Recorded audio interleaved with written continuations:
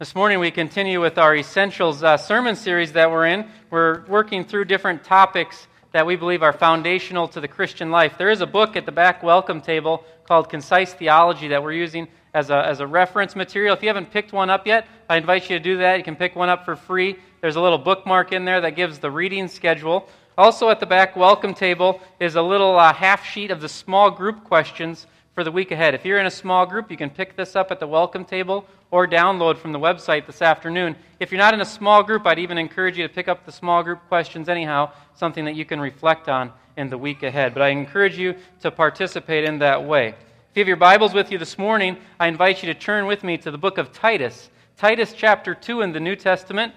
Titus chapter 2. Titus chapter 2, beginning with the 11th verse. For the grace of God has appeared, bringing salvation for all people, training us to renounce ungodliness and worldly passions, and to live self-controlled, upright, and godly lives in the present age, waiting for our blessed hope, the appearing of the glory of our great God and Savior, Jesus Christ, who gave himself for us to redeem us from all lawlessness and to purify for himself a people for his own possession, who are zealous for good works. Declare these things, exhort and rebuke with all authority. Let no one disregard you. Let us pray. Almighty God, we thank you for your word. Your word is truth, and we ask that you would take your word now and equip us, empower us to live the lives you've called us to live. In Jesus' name, amen. It was probably about 11:05 p.m. I was supposed to be home at 11. Not only was I supposed to be home at 11, but I was supposed to be just at the neighbor's. Well, at 11:05, I found myself with a flat tire on the interstate. I was with a couple of buddies, and I thought, this is no big deal. Flat tire, fix it. Mom and Dad can kind of work up some little story, why we're late, movie ran long at the neighbor's, something like that. Start taking the lug nuts off of the flat tire. 1991 little Sunbird thing, taking the lug nuts off, we all of a sudden we can't get this one lug nut off. Thinking, what in the world? This is a simple thing. My buddy's looking at it, and he goes, oh, you need one of those special keys to get this lug nut off. And I'm going, special keys? We're just tearing everything out of the trunk. Where's this special key? Nowhere to be found. At this time, we're getting more towards the 11:45 midnight time frame. And now, what am I thinking? Someone please stop and save us. Someone please stop and just have this magical key in your glove compartment that can change this tire, and I can at least be home by midnight, because then I can at least say, well, I thought you said 12, not 11. All I'm thinking, right, is please save me. Why? Because I can already feel the wrath of Mother's eyes when she's sleeping on the couch or on the couch when I walk in the door. Whenever we're in a situation of peril, whenever we're in a situation of darkness, we're usually asking someone what? Please save us. And why do we want to be saved from that situation? Because of the consequences, right? All I'm thinking about, save me from the negative consequences. And that's usually what we think about. When we think of being saved, we think of, whew, that was a close one. At least you got out of that situation. Well, this morning we want to take a little different path. That yes, we are saved by God through God's grace. But the question this morning is not what are we saved from, but what are we saved for? What are we saved for? And this morning we get a clear picture from God's Word that God gives us His grace. In other words, that God's gift appears in the person of Jesus Christ to save us. But not to save us from something, but rather to save us for something. If you read Ephesians chapter 2, the famous Bible passage about saved by faith, not a work of ourselves, but a gift from God, saved by grace, that passage finishes with the famous statement, you are saved, you are now God's workmanship, created in Christ Jesus to do good works. That passage finishes by saying what we're saved for. We are saved for something. This morning, you and I are saved for good works. In other words, our non-negotiable this morning is this. God's grace frees us to be people zealous to do good works. God's grace frees us to be people zealous to do good works. Yes, we have been saved from something. We've been saved from the wrath of God. That when Jesus dies on the cross, he takes punishment that you and I deserve. When he takes that punishment, we're saved from that punishment in the future. But it's not that God just says, well, whew, good. Now I don't have to punish him. Let him just go on and do whatever thing.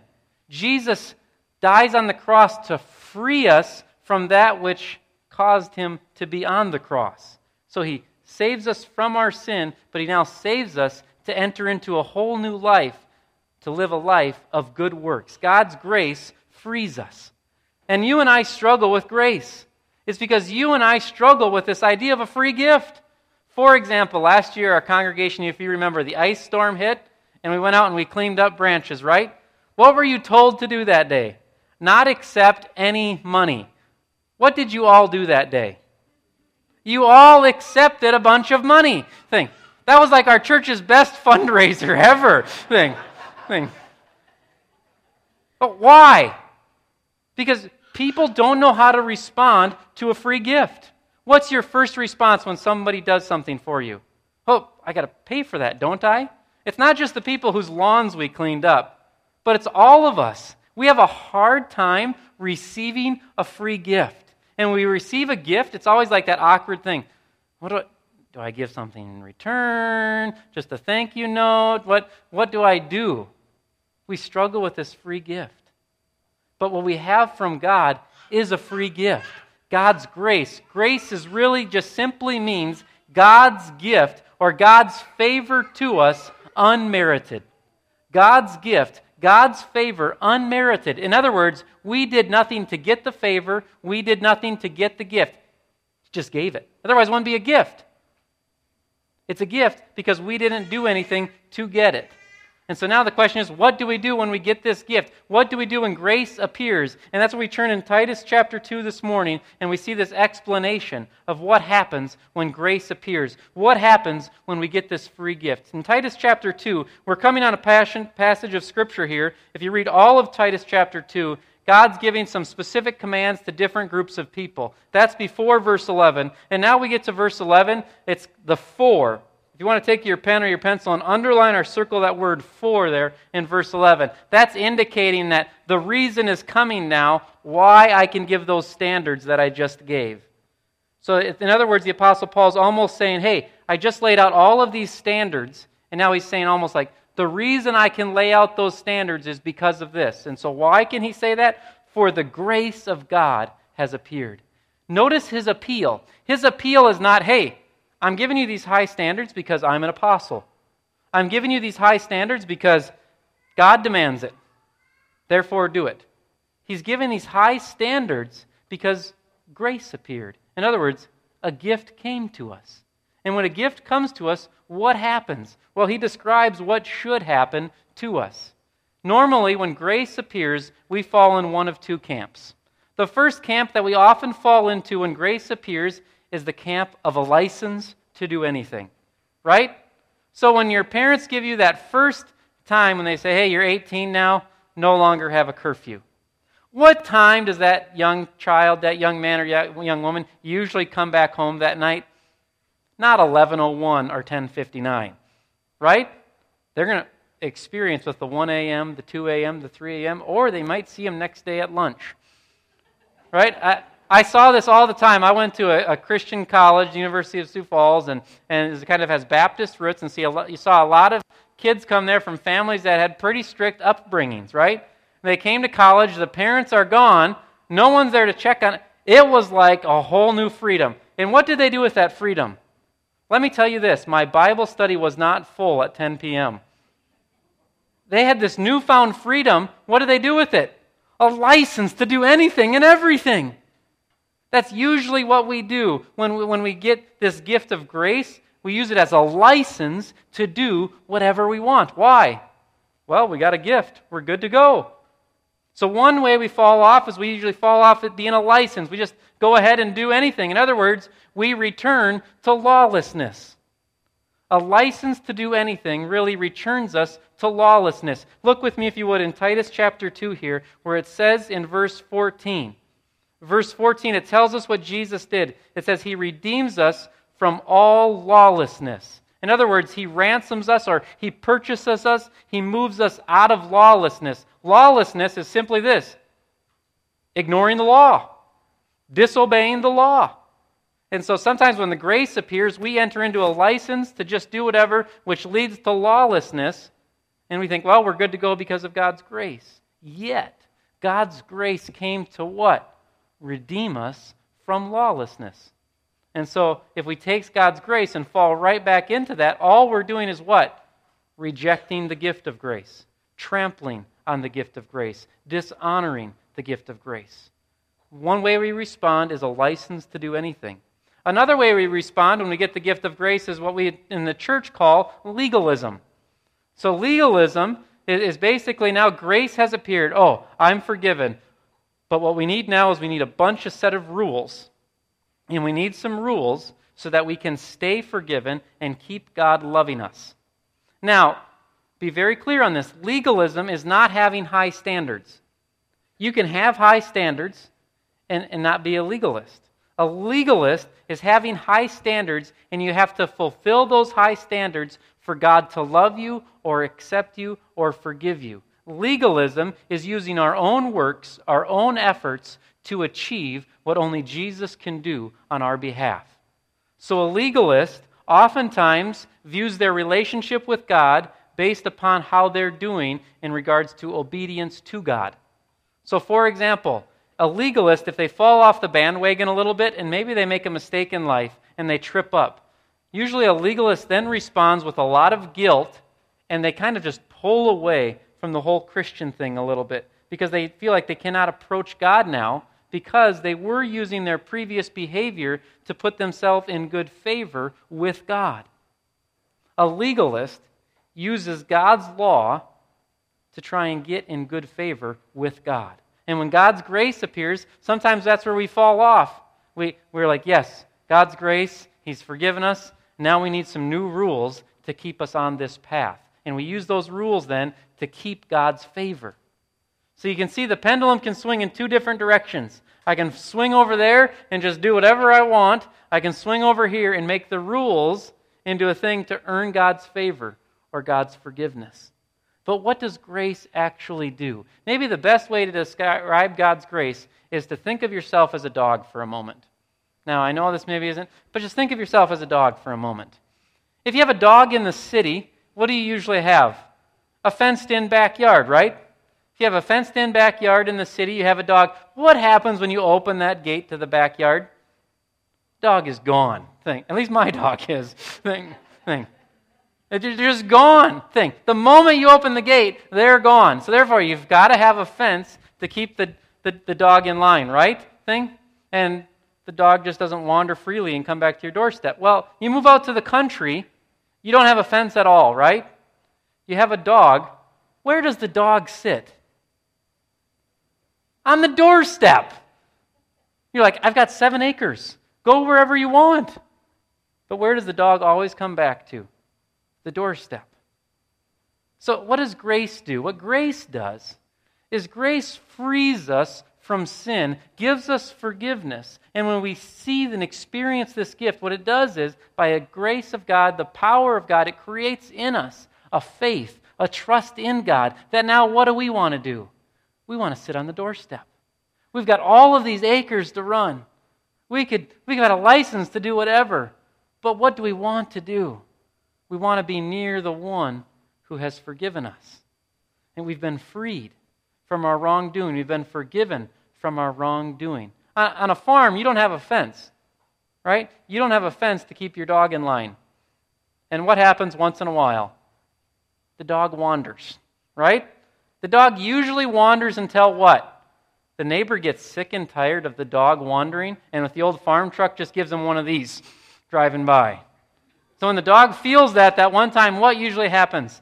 The dog will stay a little bit closer to home.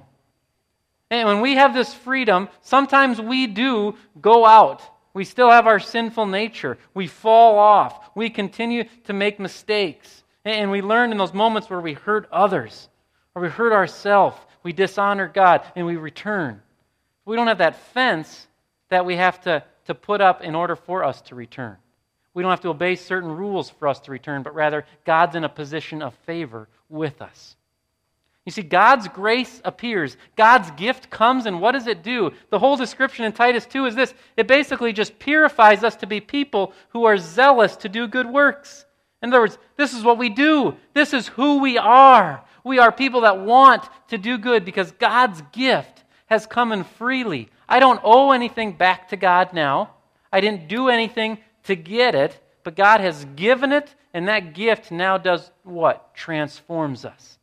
It removes the barriers and allows us to focus on God alone. Because now what? We don't have to use good works to earn God's favor. The good works are now what? For the sake of our neighbor. If you're using your good works to earn favor with God, what you're doing basically is you're doing good works for a selfish reason, for your own benefit. But when we come to experience forgiveness through Christ, now our good works are not to earn favor, but our good works are simply for the benefit of our neighbor.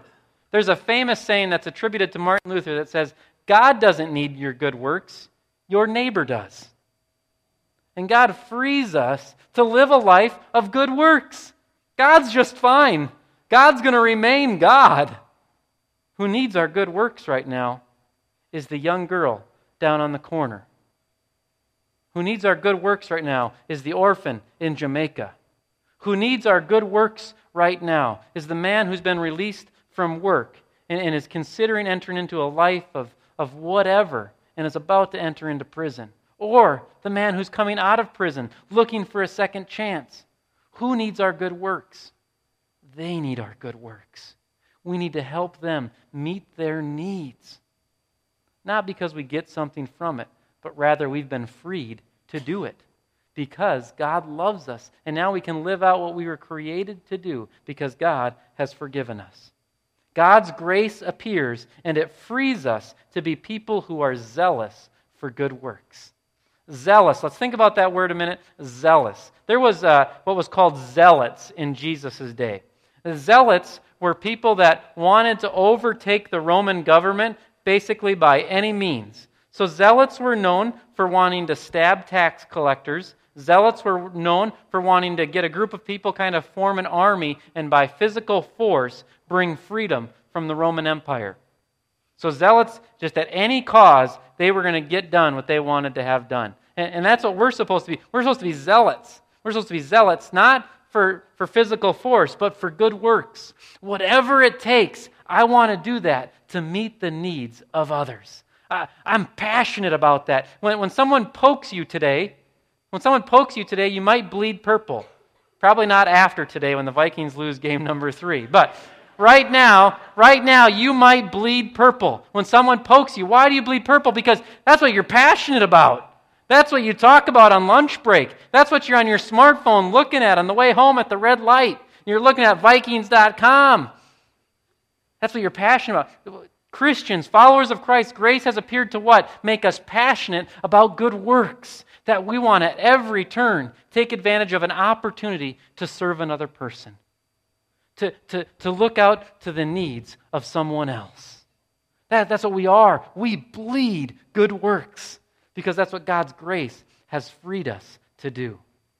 And so the practical application this week is 3 things. Practical application this week, number 1 might be really confusing. Number 1 practical application this week is this: deal with guilt. Deal with guilt. What I mean by that is this: we've got a real problem with guilt in the church today and in society today. And you're going to feel guilt for a couple of different reasons. Some of you this morning, whenever there's an opportunity presented at church to do something, you leave going, oh, I wish I could help with that. And then you always feel bad for not helping with that. Well, I want to challenge you today. There are times when you probably should feel bad, that you should be guilty for not helping with that. But what you need to do is you need to go back and examine your schedule. You need to examine your priorities and see, okay, am I helping where I can help? And if I'm helping where I can help, I'm doing what I'm called to do. I don't have to feel guilty every time they ask for something, and I can't participate in every single thing. The reason you need to give yourself some freedom this morning is this: it's because you have faith in Christ that frees you. That faith is what releases you from anxiety. it's not participating in more and more good works. Some of you are guilty this morning because you have to say no. That should not cause guilt, but that no should be because you have your priorities in order, because you are seeking to live a life of faith. And then others of you this morning, let's be honest, you should leave guilty today. You should leave guilty today that there are needs in our community that are not being met. And you actually have some resources and some time to do something about it. There are times when I should feel guilty that I decided to do something for leisurely comfort of my own rather than the good of another. But I'd really challenge you, get to the root of your guilt. Get to the root of your guilt today. And then there's some of you this morning that are dealing with guilt that has nothing to do with good works. But you're dealing with guilt because of past behaviors or current behaviors. Something that you've done or you've left undone. God loves you. You are in God's favor today. Not because of what you've done or because you've stopped doing it, but you are in God's favor today because Jesus Christ has died for you.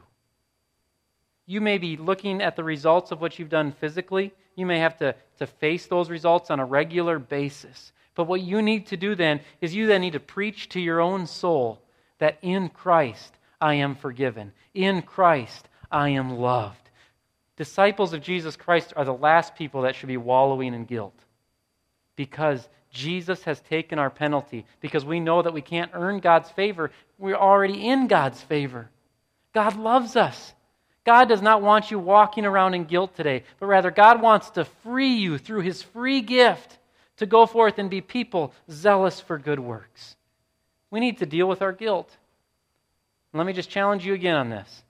Is to find someone and be honest with them. If you're dealing with guilt because of something you do, you need to confess that to a group of people or to another individual. Release it and let them speak words of forgiveness over you. Release it. Experience forgiveness. And let experience that love from other people when you tell them what you've done wrong and then they embrace you. And if someone confesses to you this week, okay, don't kick them out of your small group thing. But rather embrace them and say, we're going to walk alongside of you. We need to embrace and allow others to embrace us. The second PAT this week is this: find a need and give yourself to it. You've heard me say this before. We need to be a mile deep. A mile deep. So often today, we're an inch deep and a mile wide. We just kind of do a little bit of everything to really do nothing to fruition, or nothing well enough to really benefit others. I would challenge everybody, every follower of Jesus Christ, you should have a need that you are so passionate about. Some injustice in our world, or some physical need, spiritual need, somewhere that just fires you up. And that's what you give yourself to. If that's people without furniture, if that's orphans, if that's women who are being prostituted, whatever that would be, whatever that need is, that's what you live for. You want to give yourself to meet that need. That doesn't mean that's only what you do, but that's where you zero in and focus. Find a need and give yourself to it. Now, thirdly, focus on relationship, not transaction. Focus on relationship, not transaction. What we don't need a bunch of transactional good works. So after today, we don't need everybody to drive down to the banquet and drop off a $5 donation. It's just not needed. What we need is people that say, I want to be in relationship with others to meet their needs. You see, the difference between a follower of Christ in good works and a non-follower of Christ, a non-follower of Christ of good works is transactional. It's just something they do once in a while. But a follower of Christ, good works flow out of who we are as people. And so we want to be in relationship with others to meet their needs. And so what I would challenge you to do this next week is this. Take number 2, the PAT number 2, set that on the back burner for a moment. It'd be really easy today to say, hey, you know what? We've got this need. Everybody sign up today to bring a coat, right? And we get everybody riled up and everybody brings a coat next week. And then we're done. No. We don't need just a one-time transaction. What we need is we need people who are in relationship with others at their work, with others in their neighborhood, who are constantly seeking to look to the needs of those neighbors, of those coworkers. So don't sign up for any new transactions this week. What I mean by that is if you see an opportunity to sign up for the banquet, you see an opportunity to sign up to serve somewhere, don't do that this week. This week, examine your life that you're in day to day, the workforce, in your home, wherever it might be, and ask yourself this: am I relationally serving others continually? And then, next week and the weeks after, begin to add in some transactions and do those in the nature of relationship, where you give yourself to build relationship with others. I don't know if that makes sense at all. I hope that makes sense. First PAT, deal with guilt. God frees us. Second PAT, find a need and give yourself to it. Third, let it be a life of relationship, not just a life of transaction. Jesus Christ has come to free us to do good works. When I often think about the work of Jesus and what he does and how Jesus is sometimes resembled to the world, there's always that sign on the corner, right, of the guy, the famous Christian at the football game, wherever, and it always says what? Turn or burn. Right? That's the message of Christianity to the majority of culture. Turn or burn. That sign is partially correct. That God's message is that salvation does save us from something. That when we enter into a life of repentance, we are saved from something. But that's not the message at all. That's not the heart of God we see from the Scriptures. The heart of God we see from the Scriptures is this: a God who loves us so much that he sent his one and only Son to come and live the perfect life. And that Son came with the message that said, be who you were created to be. Be people who love God with their whole heart. Be people who love the neighbors as they love themselves. It's not turn or burn, but rather turn and be who you were created to be. Experience the salvation and be saved for a life of good works, of being who you were created to be, of reflecting the image of God to the world around you. Go forth this week guilt-free, not because of your good works, but go forth guilt-free because of the work of Jesus Christ on the cross, and experience that forgiveness to be a person who's zealous for good works. Don't go forth and serve yourself, but rather go forth and serve your neighbor. Let us pray. Almighty God, we give thanks to you that you sent your Son, Jesus Christ, not to be served, but to serve, and to give his life as a ransom for many. God, thank you for freeing us from sin. And this morning, Lord, I ask that you'd move upon each person's heart today. We ask, God, that you would enable each of us to experience freedom. I pray this morning for anyone that's struggling with guilt. God, I pray for anyone that's feeling unworthy today. God, I ask that you would break in and embrace them through your word, through the revelation of Jesus. God, I pray this morning for anyone who's struggling to set priorities so they can enter into a life of meeting the needs of others. God, I ask that you give them wisdom and discernment. God, this morning I pray specifically upon everybody here that you would lay a burden upon each person's heart of a specific need that they can be passionate about. God, lay that upon our hearts today as a congregation and as individuals. And Lord, this morning I pray that you would create in us people that are focused on relationships, not just transactions. God, thank you for your patience with us. Thank you for your kindness. Thank you for your free gift. In Jesus' name, amen.